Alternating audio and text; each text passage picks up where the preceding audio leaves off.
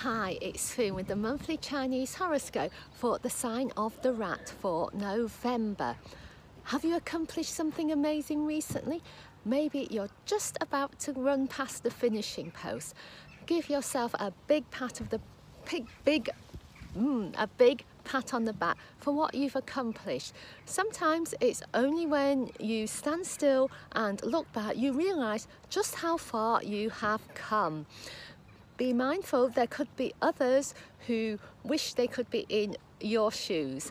So give yourself a big round of applause and be mindful of those around you.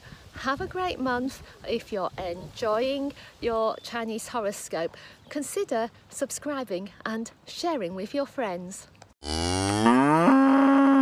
Hi, it's Fune with the monthly Chinese horoscope for the sign of the ox for November. Are you ready to make some bigger plans?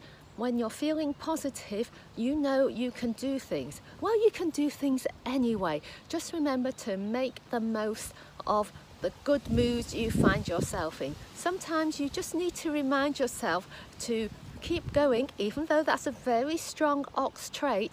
No matter what else is going on around you, stick with what you know works for you and be mindful of all the little things around you that could bring new ideas. So enjoy your month ahead. Remember, if you're enjoying the horoscopes, and you consider subscribing and sharing with your friends. Hi, it's Fune with the monthly Chinese horoscope for the tiger for November.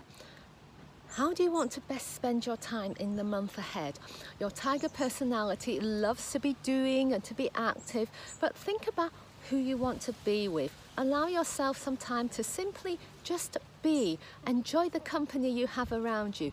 Cherish those special relationships. When you can be aware of all the good things in your life, maybe you don't need to do quite so much. So enjoy being your fabulous tiger self.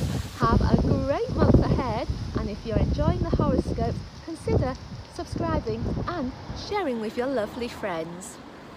Oh, thank you.